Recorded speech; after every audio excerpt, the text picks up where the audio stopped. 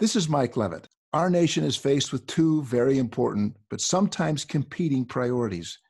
We have a duty to provide the best possible health care for every patient, but we must also remain competitive in a global marketplace.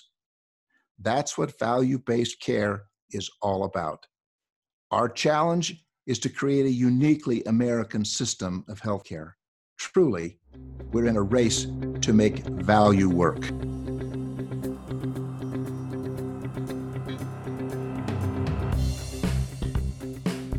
Welcome to The Race to Value, a weekly podcast hosted by Dr. Eric Weaver and Daniel Chipping of the Institute for Advancing Health Value. The Institute is a nonprofit organization focused on accelerating the industry to succeed in health value. Join Eric and Daniel as they engage the executives, clinicians, and entrepreneurs who are leading this race to value.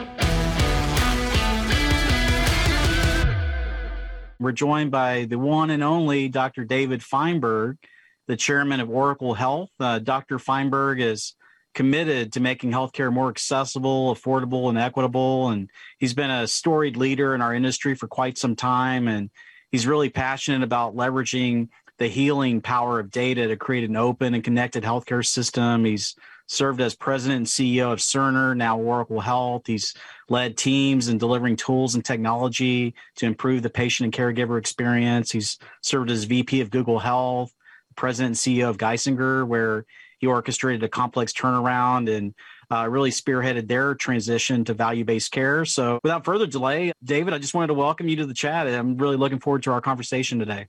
Hey, thanks so much, Eric. It's great to be with you virtually. Oh, it's a pleasure, my friend. Well, I thought a great place to start our conversation today would be to discuss the wide-reaching implications of data intelligence and value-based care. I mean, this is really a huge challenge for our industry. And, I was just thinking about this. I was reading from the dawn of civilization to the early 2000s, humankind generated about 5 exabytes of data. And now we move forward to the modern day and we're producing that every 2 days. And according to the World Economic Forum, we're going to reach 175 zettabytes by 2025. So we have this explosion of data, David. And I'm just thinking about what that means for this industry transition to value-based care. So, if we're going to create this technology ecosystem that aligns the entire health system with improving outcomes, we need to have the optimal business intelligence. And that includes, of course, the data from EHRs, but we also have to leverage that entire data universe from IoT to financials, claims, ADTs, credit scores, really have that 360-degree view and really appreciate, really for the first time, what's going on outside of the brick and mortar of the clinic and hospital. And, we have this situation right now where 80% of health information in the EHR is sitting there as unstructured notes, and it's not usable because it's not discrete, or at least not entirely usable. So I just wanted to ask you, as we start today, can you discuss some of the big data challenges that we have right now, and then what kind of innovations are we going to see in the future that's going to help us normalize these disparate data sets and create more robust EHR integration and clinical usability? So, Eric, what an opening question. So let me take us back a little, because some of the things you said, I just started popping in my head like, wow.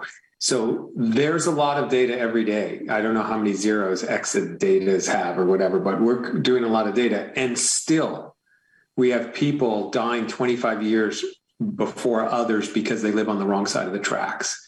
We still have infant mortality and maternal mortality that's worse than most developed countries, if not the very worst.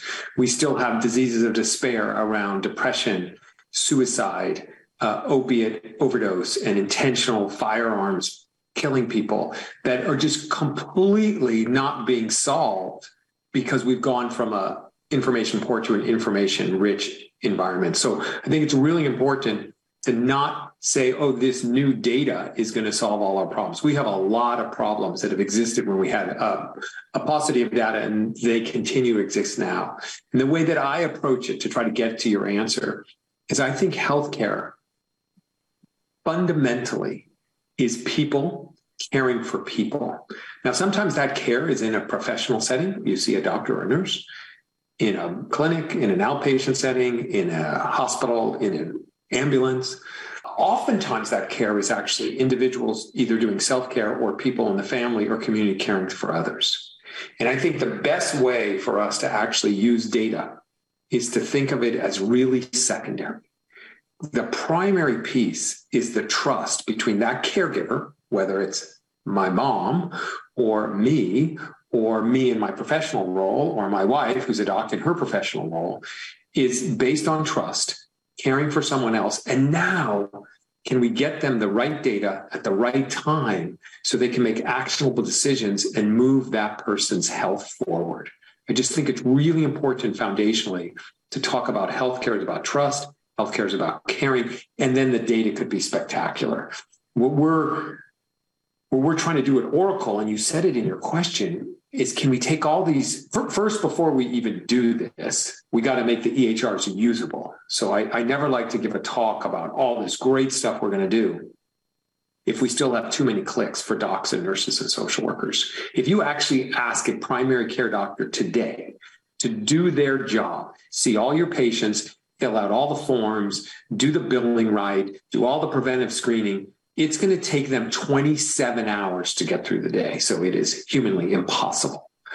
Well, okay, we'll give you a bunch of medical assistants and nurse practitioners. Great. Their time now goes to 13 hours. So it's still almost humanly impossible to do everything you're supposed to, because a lot of this technology we've given, while it's really cool that we digitize the record, has actually made workflow more difficult and more challenging. So the first thing we need to do is to decrease the amount of time people are at computers so they can spend more time at the bedside. So when we get that usability right, then we have the opportunity, and you said it, to connect it to all those things.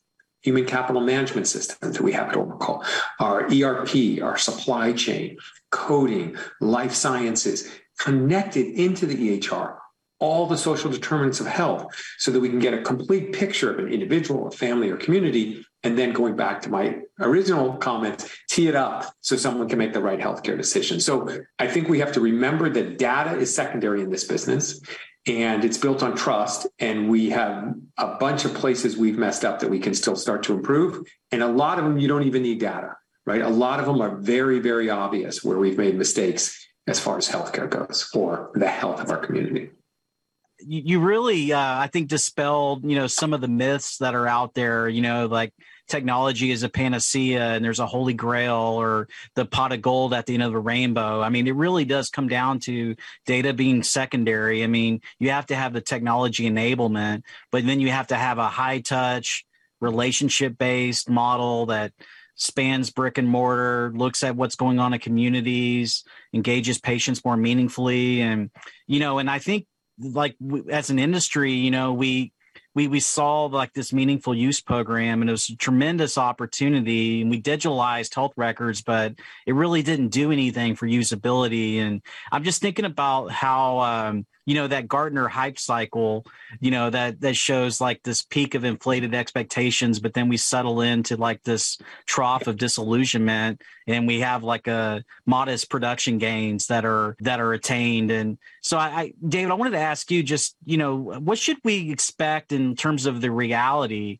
of like where technology is going to take us? I mean, we're hearing now about Chat GPT and AI and predictive analytics and biometrics and Internet of Things and genomics and blockchain. And, how do we make sense of all that technology soup and really create an understanding of like how this technology is going to merge with value-based care delivery to create that sense of enablement that is secondary to the patients being at the center?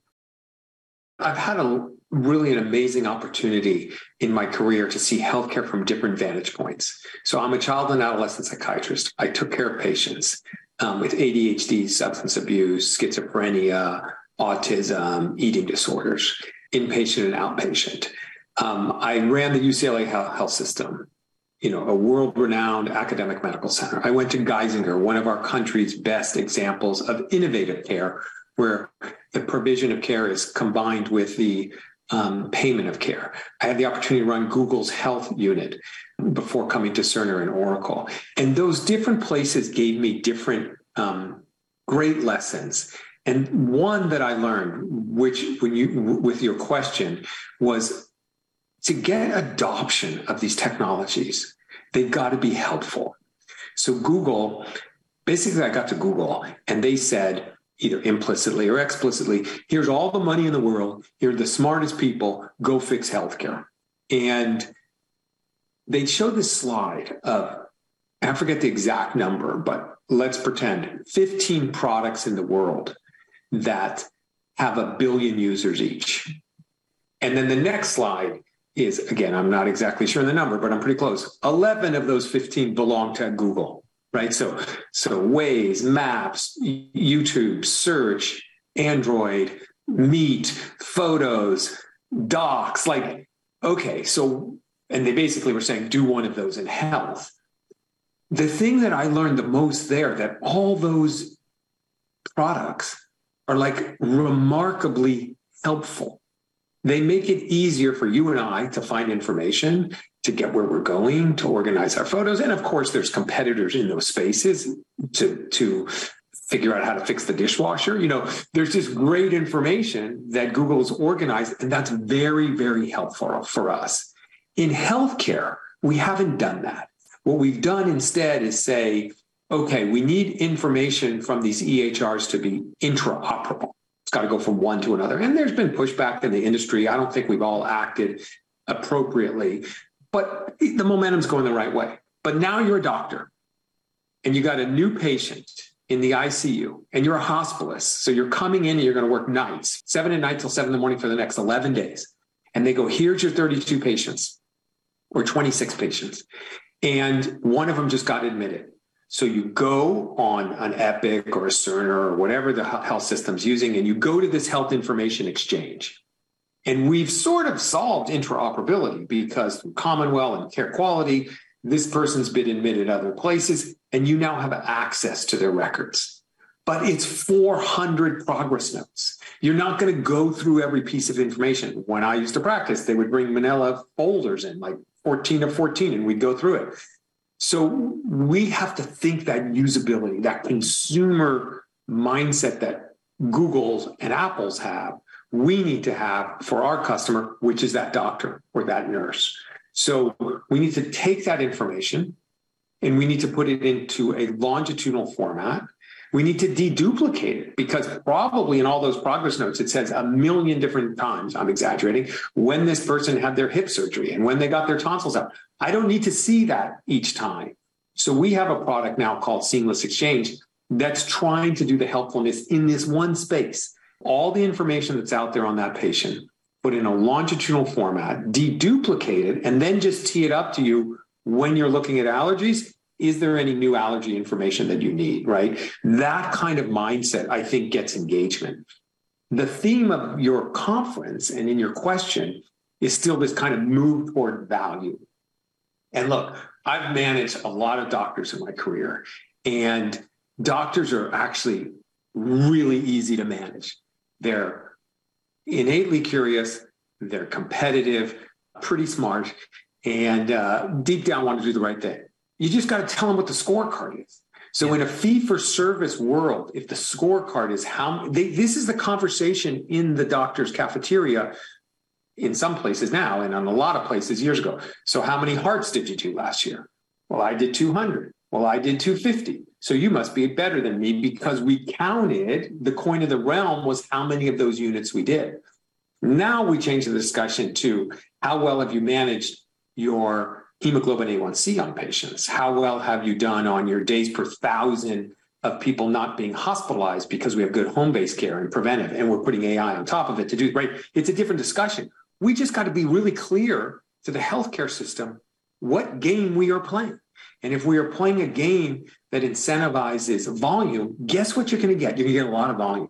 If we play a game and are clear on what it is about incentivizing keeping people healthy and out of high cost places instead of what used to be high revenue places, they're going to play the game well. And data there is really, really useful because we got to make sure the game's fair, that we're actually adjusting accordingly. And then you can really use the data to make, I think, pretty amazing interventions. Again, all based on trust and humans caring for humans.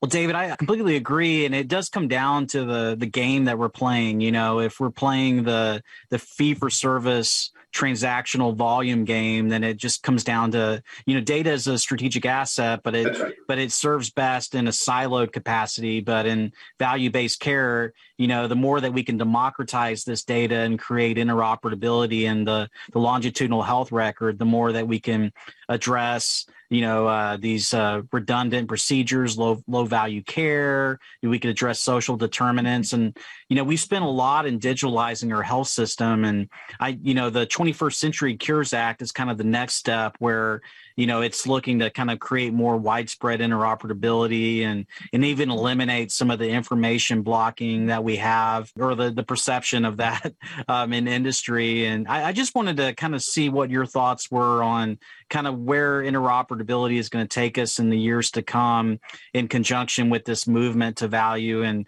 yeah, we're moving at a glacial pace, but it seems like we're picking up a great deal of momentum. 2030 is kind of the gauntlet that's been set by CMS to move Medicare fee-for-service beneficiaries into risk. And I'm just thinking, like, what is going to be the necessary level of data activation and liquidity to support population health in the long run? And then are we going to see the kind of the full potential of FHIR-based interoperability and in the open APIs that are there to drive a lot of the clinical decision support and care coordination that's going to be needed in that new paradigm? Yeah, so two parts to my answer there. One, that's exactly what we're trying to do at Oracle. And I'll get that in a second, and I don't want to be a downer, I don't know that it could happen in the US because I think happen first in the US. Fundamentally, you know, at Oracle Cerner, we're the largest EHR company in the world. So we have greater market share than anyone else if you look at the world as a market. What I say to the team is that translates into we have more grandma's blood sugar than anyone else. Now we got to do right by it. Of course, we have to keep it safe. We got to keep it secure. And then we got to make sure that grandma has access to healthy food and that the rest of her family, if they're at risk for diabetes, that we're doing prevention around it, right? I mean, that's what this moral imperative is when you have this incredibly important information. But when you talk about interoperability, well, the reason I don't think it happens in the US first is we built the system around the providers instead of around the patients, families, and communities. And really all that data belongs to the individuals to grandma, right? It is her blood sugar. And if we started from scratch, that EHR should be grandma's, and wherever she goes, it should then light up in that health system, and she brings her information with her. And it's not really that people want, you can press a button now pretty easily through different portals, ours and the others in the space. You can press a blue button. You can get your information. You can get your data, but I don't really want all my labs. What I want to know is what's my bad cholesterol? When did I have my tooth extracted, right? I want information from that data. That's what individuals want. I think it's going to be easier to do in other countries because they actually built health systems with this mindset of value. And we're a leader with the NHS with our electronic health record. Anytime we talk to them about this improves quality and decreased cost, they're like, how fast can you do it? Now we have that conversation in the US and it's, well, we don't want to decrease our spine surgeries, right? I mean, all of a sudden you get into kind of some sort of hazy stuff. So I think it happens much more outside the US, although we're obviously engaged in the US. And then it's exactly what we're trying to do is I think if you look at tech companies in the past, and I've been part of them, that have tried to do healthcare, it often fails. And I think it fails for two reasons. One, it's often a single kind of spot solution, one thing in this big ecosystem. And the problem is the ecosystem is so entrenched and there's so many forces that a spot solution actually gets rejected. So that's one. The other is I think tech comes in and I say this with due respect, thinking those of us from healthcare are just not that smart. And if we just use this app, everything would get better, because look what we've done in retail and travel and shopping and banking. And they have all these examples where technology came into industries and I think really, really improved both the performance of the businesses and the experience of the customers. So, hey, why don't you dummies in healthcare do the same thing? Like, they come in with that, I would say, lack of humility. At Oracle, what we're trying to do, first of all, I have found my new colleagues to be incredibly inquisitive and humble. So really getting the healthcare piece. But we're trying to, instead of do a single solution, we're trying to take on the whole piece. And we want to do this in partnership. And we want it to be connected so that it is API enabled, so anybody can build on this platform. But we want it to be from clinical discovery to EHR, to human capital management, to ERP, to supply chain, cloud enabled, so that when a nurse is giving chemo for the first time, we should know from human capital management that this nurse has never done that before. And there should be just-in-time training in the EHR so that nurse doesn't make an error. And that what's happening in the OR from the electronic health record should drive the supply chain, so that we create this intelligent, cloud-enabled platform that's open and connected that others can join in on. So that is exactly what we're attempting to do. I think it's big and it's bold. It's pretty exciting to be part of Oracle now, where Larry Ellison said, this is the mission of our company. So we have one of the world's greatest software companies literally shifting and saying we're a health company. So that's what we're embarking on. And hopefully we stay humble. And hopefully we're right that to really change it, you got to do end to end, and you got to do it with others.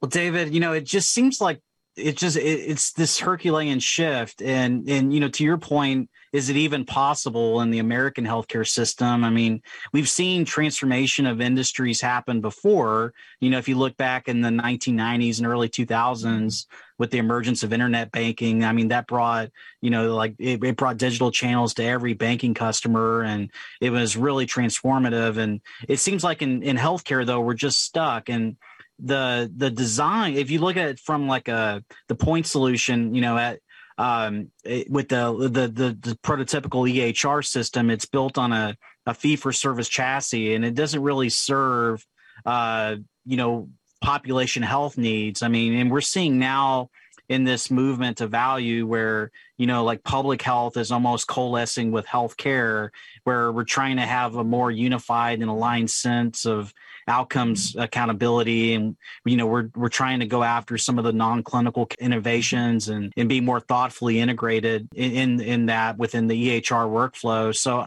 I'm just wondering, are we ever going to reach a point where we pivot from the current chassis that we're on, and then truly, like what you're trying to do at Oracle, build this more integrated and a holistic information system that can artfully curate data at the point of care and really support a lot of the lifestyle and SDOH related interventions. I'd love to get your take on just where the landscape's going here. Yeah. So first of all, I don't think we could have ever done this had we not digitized the record. Right. So that was a big lift. It took us about 4 decades. No one treated a COVID patient in the United States in the ER and said, hey, Mr. Smith's chart, I can't find it because Dr. Jones took it home over the weekend. Right. We solved the missing chart issue because now we have digital records, assuming the hospital has an EHR system.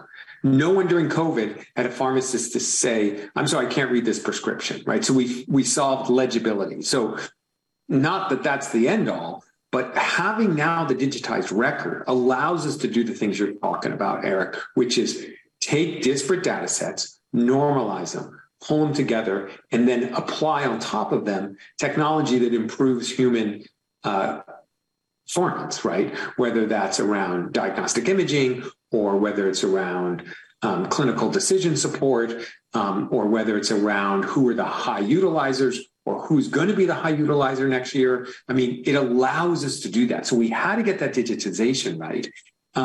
We got to make it more usable. Like these things are a pain. We got to take the pain away. But then we have the opportunity to pull it together.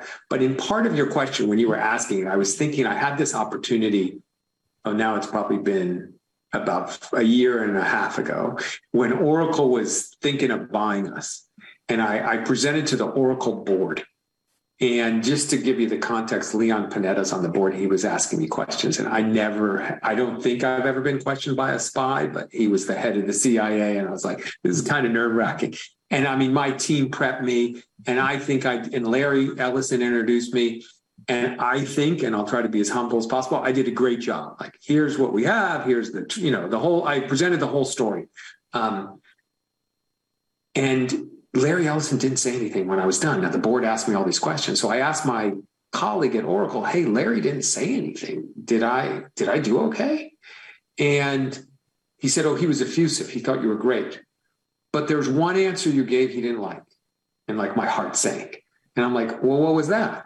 Well, one of the board members asked you, so how long is this going to take? How long is it going to take to do what you just said, Eric, to actually pull all this thing together and make it all work like magically?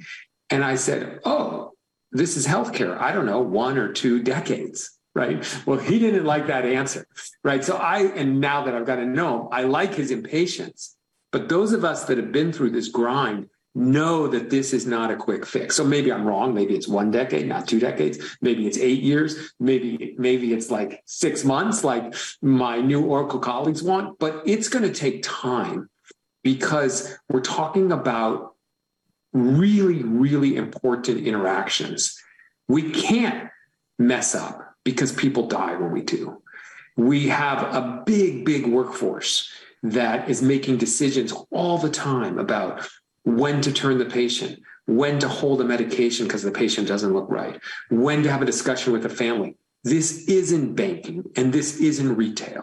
This is actually life and death very often, and it's very, very emotional. We got human interactions on both sides, the patients and the families and the caregivers. So to me, well, I want to go as fast as humanly possible. We don't want to mess up. And this is going to take time, but we could not have done it without a digitized record. I think COVID really helped us because those from outside of healthcare saw how bad the inequities are. Public health got its day. And as a child psychiatrist, as we're moving to value-based care, hey, all of a sudden people care about mental health. That's fantastic. So I think we have a lot of wind in our sail of things going the right way. I sure hope I'm wrong that it doesn't take 1 to 2 decades, but this is going to take time if we're going to get it right. Well, David, I agree, but there's one aspect of this that I feel like it can't take as long as 2 decades. And, that's usability. I mean, we're seeing now that physicians are experiencing just such high levels of burnout and moral injury. I mean, there was a recent report by the Medscape National Physician Burnout and Suicide report that showed that bureaucratic tasks for clinicians was the number one reason for burnout. It's 20 points higher than the number 2 reason. We're hearing from doctors all the time that they feel like they're glorified billing clerks. They're giving up pajama time in the evenings. They're not spending time with family.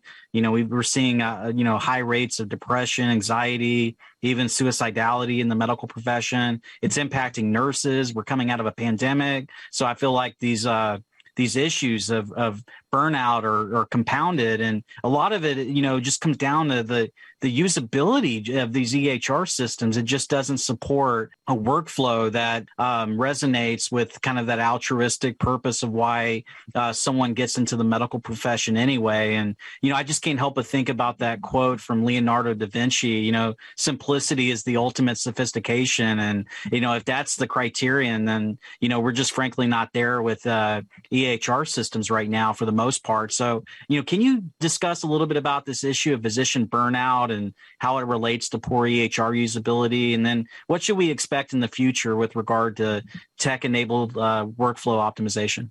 Yeah, I love it. So a couple of things. The EHRs are doing exactly what they were supposed to do. They're designed to be billing machines. They're designed to get laboratories and physician order entry done. They're not designed to make it easier for the doc and the nurse, as you're saying. And before we get to burnout from the EHR, the real term burnout actually didn't start because of EHRs. It's because I'm in the ER and an IV drug abuser comes in and they have an infected valve in their heart because they've been shooting with a dirty needle. We put them in the hospital. We spend millions on antibiotics and fix their valve. And 3 weeks later, they're back in the ER with an infected valve because they shot up again. So the burnout is, I can't get those social determinants taken care of. And I end up, just being a cleanup batter when all the stuff should be upstream. So value-based care actually is the best way to address what originally was the term burnout. Now the burnout has become, I'm a glorified billing clerk and how many clicks do I need to do? And, I met with a couple OB-GYN residents. I've met with hundreds of our customers. And when I do, I just round and walk up to the person at the front desk in the ER. Hey, I'm from the software company that makes this thing. What can I do to make it better for you? And you hear the things that people are having trouble with. It's crazy. It's as if we didn't have any UX in our design. So I just remember one where multivitamins and iron are given to every pregnant woman. And our system makes you click each time. Are you sure you want iron? It's already in the multivitamin. Well, yes, if I was not a pregnant woman, I would just do the multivitamin. But anyways, we just make all these clicks. We've gone through a process now with some of our customers who've been really successful. We call it essential clinical data set, but we're not talking about new technology. We're saying, let's go through the tech that you have and what stuff can we just get rid of that got added on all this bureaucratic stuff that you don't need anymore. We've seen dramatic, I'm talking 19% reduction in nursing time at the terminal, 8 million less clicks at one of our health systems. So some of it is just good maintenance to make the current system work a little better so there's less pajama time. But that's not the future, right? The future has to be where everything is voice enabled and it's done for you, right? You should be freed from the terminal. So a couple of examples. We have a partnership with DAX, which is part of Microsoft now, and ours is called Virtual Scribe. But let me just describe it, and others are out there. It's not quite ready for prime time, but it's pretty close. Like it's going to happen in the next year, I would think, where it's affordable and it works really well in workflow. You go into the doctor and you go, hey, my elbow hurts. It's been red. I've been playing a lot of tennis. I tried some Motrin. It seems to be getting worse. And the doc says, asks you a bunch of questions. You kind of go off subject. You say, oh, and by the way, I just watched the Serena movie on TV and watched her playing tennis. The doc goes, does it move like this? Your regular primary care visit for tennis elbow, right? Just talking. And what the system does is use AI to capture that, not in a scribe, I said this, he said that, but rather in, here's why the patient's here. Here's the history of present illness. It knows that watching Serena has nothing to do with your tennis elbow. So that's left out of the history of present illness. So very sophisticated AI to basically write your note. And then our piece is the doctor can say, and I want you to get an x-ray. And, if you're not, and all those orders and everything is done into the record for you. Virtually, it writes it in. So that doctor, other than double checking the note, spent no time at the terminal. So now think about that in the nursing world where you brought up nursing shortage, people burned out. Nurses are spending half their time at the terminal, 30% of the time looking for supplies, and 20% of the time doing nursing. If I could free them from the terminal, I've doubled the nursing staff in the world. I mean, if we kind of exaggerate it. Nurse goes into the room and says to the patient, hey, it looks like you didn't finish your lunch. I see your daughter was just here. Let me check your bed sore. Oh, the IV pump needs changed. Here's your blue pill. This is for your hypertension. Remember what it's called. Just does their nursing assessment. And you use voice to actually capture all that information, create the nursing documentation, and that nurse never goes to the terminal, right? That type of technology, I like to say to people, it's still a little clunky, that doctor visit. We probably need to do 50 of them before the system really learns about that particular doctor. It works way better if you're just doing orthopedics and you're just a hip doctor. If you're primary care and you're doing a bunch of different visits, it may take even more to learn hypertension and depression and asthma. But this is in our lifetime, right? I think this is in this calendar year where we start using things that we use in the rest of our life. Hey, Siri, or hey, Google, like where it actually does this stuff for us. That's going to be game changing to me in allowing people to get their workflow done in a very, very different way now, which is really old school clicking, data entry, drop down screens. It was cool technology 20 years ago. It is not cool right now. Well, David, this other innovation I wanted to ask you about with electronic health records is the incorporation of health equity, and we're seeing now with like the new ACO REACH program. CMS has embedded health equity into that payment model. There's certainly more to follow. We have to be more cognizant of how we're serving our underserved populations, and the reengineering of these payment models is really going to intently focus on health equity, and it's been a long time coming. But we're going to get to a point where these ACOs and these other risk-bearing entities are going to have to conduct disparity impact assessments. They're going to have health equity reports to monitor whether institution-level policies are proactively reducing health disparities. I mean, we have to look at some sort of socio-demographic risk-based adjustment that takes into account race and poverty. The EHRs in the futures are going to have to analyze delivery of care and examine patient outcomes across demographics, which not only include race and ethnicity, but sexual orientation and gender identity and language. And so there's just so much here that's happening. It's a great historical opportunity, and it's just unfortunate it took a pandemic and a social justice movement to get there. But where do you see the EHR landscape changing with this emerging focus on the reduction of health disparities? So let me give a couple of examples. One is the story is actually more of a research example, but I think it's really, really important for this subject. We have a thing called the Learning Health Network. The Learning Health Network is, we say to our customers, hey, the price of entry is your de-identified data. And in return, you get access to all the de-identified data. And we've had now over 100 health systems signed up. We have 100 million medical records de-identified that are part of our Learning Health Network. We've partnered with a company we part own called Eligo, which does clinical trial activation. And Oracle has done a lot around software for pharma trials. So you step back and you look at our 100 million records. We have 3 times the diversity on any category of diversity that you look for than any other large data set. So by design, we have designed health equity to be a fundamental piece of our Learning Health Network. A couple of examples. A woman in Osmond, Nebraska. I had to look up where Osmond was. It's up in the top of Nebraska. There's a hospital called Osmond Health or Osmond Hospital. I think the population is 800. This woman had never, ever gotten a colonoscopy because she didn't want one, but she signed up for one of our studies.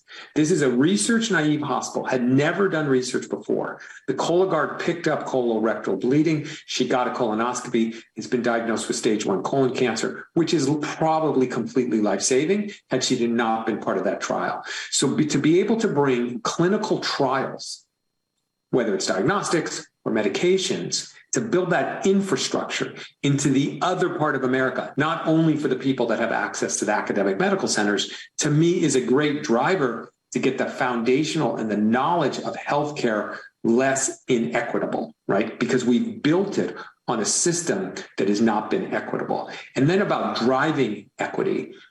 When I was at Google, we had this app that we did over at the NHS, totally cool.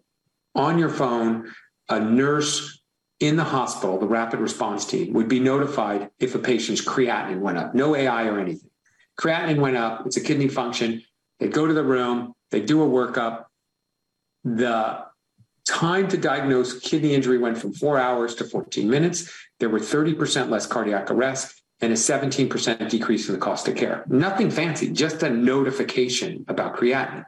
Then we took that same system and we trained it on 70,000 veterans in the US and the VA of 600,000 discrete data sets per patient. So whatever 600,000 times 70,000 is, fed it to the computer and said, now you diagnose acute kidney injury. Instead of going typically 4 hours and dropped to 14 minutes like we did with the good UX on creatinine, it went to -2 days. So 48 hours before any clinical signs or symptoms, with 90% accuracy, the computer said, this person's going to be on dialysis. Like mind-blowing, like this new anticipatory medicine. So cool. Now, let's take a big, deep breath. 93% of veterans are males. So how does this thing then work if it's a female patient, right? And now studies have come out, it actually doesn't quite work as well. So as we bring this cool AI stuff into healthcare, we have to be so careful and say, what model was it trained on? And then does it make sense to work with this patient or this population? It's got to come with its own food label. Don't use in this place, or it's only this good in this place.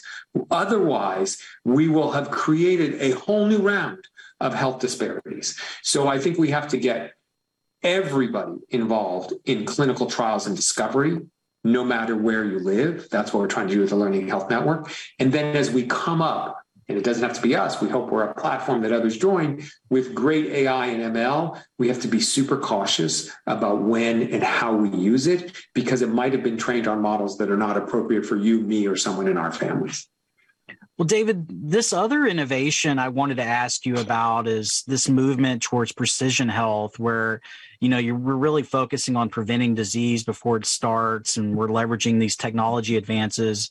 In your mind, do you ever see us getting to the point where we're going to have these personalized care pathways, and we're going to be able to leverage things like genomic sequencing and, further our advancement in AI and look at biometric data from wearables? And, can you speak about maybe the potential for precision-based care in the population health model?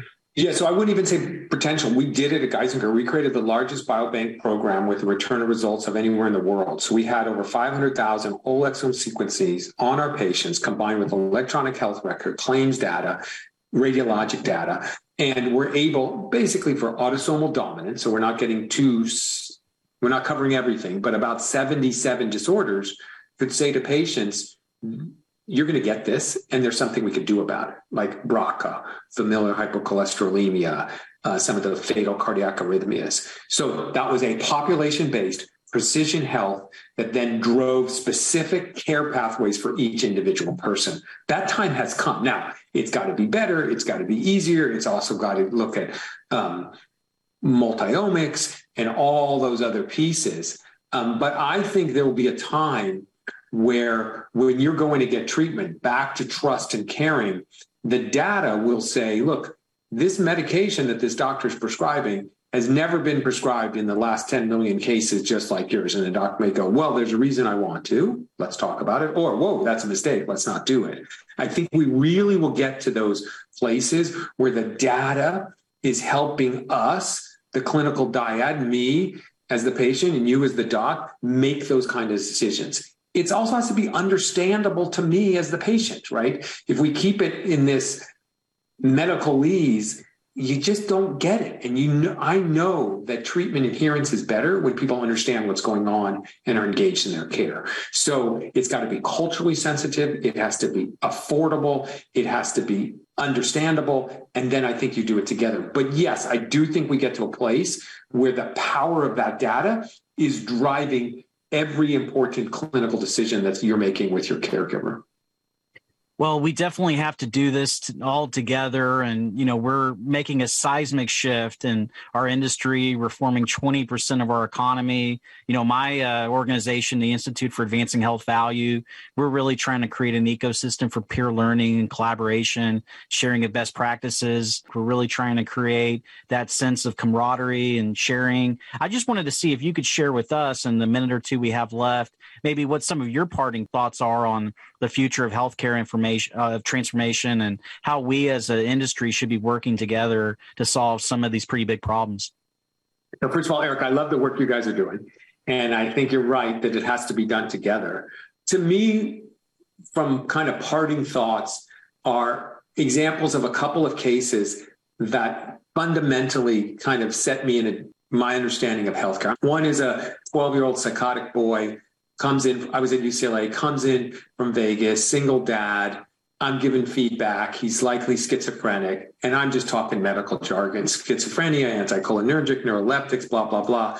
And my daughter, at that time, our daughter was just born. She's about a year old. And the dad says to me, hey, doc, are you telling me I need to build a room out back? And I just started crying because the trajectory of his life and his son's life changed dramatically. And and God forbid it was my family, right? And so to me, it was like, we have to make healthcare understandable. I got to stop talking in those big words and talk about the room out back. Like, what are we really talking about? And another was a little girl, an 8-year-old, wrote in her haiku poem that she wanted to tie yarn around her neck and kill herself. Now I'm already a faculty member at UCLA at this time. And, in LA, if you know somebody, you can get in. And so these people knew somebody, so they got to see me in 3 weeks. And they come in and tell me the story, and they're just distraught beyond belief. And I'm like, oh my God, they should have been seen the day it happened. And they shouldn't have to know anybody. So if anybody's 8-year-old is thinking about tying yarn around their neck, why aren't us in healthcare saying we're here and we're ready for you? So accessibility, equitable care, understandable care, affordable care. To me, those are the things that have been driving me. And I think the best way to get it is to do what you're doing, Eric, is to pull the groups together, share practices. I like to steal shamelessly. We are in this one together. Now is our time. We have to get it right this time, or shame on us, because in 30 years, they'll be going, look at how those guys messed up AI and look at how they messed up the digital record. Like, we have the opportunity to do it. So I couldn't be more excited to be part of it. Well, I can't be more thankful for you to be a part of it. Your heroic leadership, what you've been doing to really drive access, innovation, equity, affordable care. It's just been a great pleasure being with you today, Dr. Feinberg. I've really enjoyed our conversation today. Thanks so much, Eric.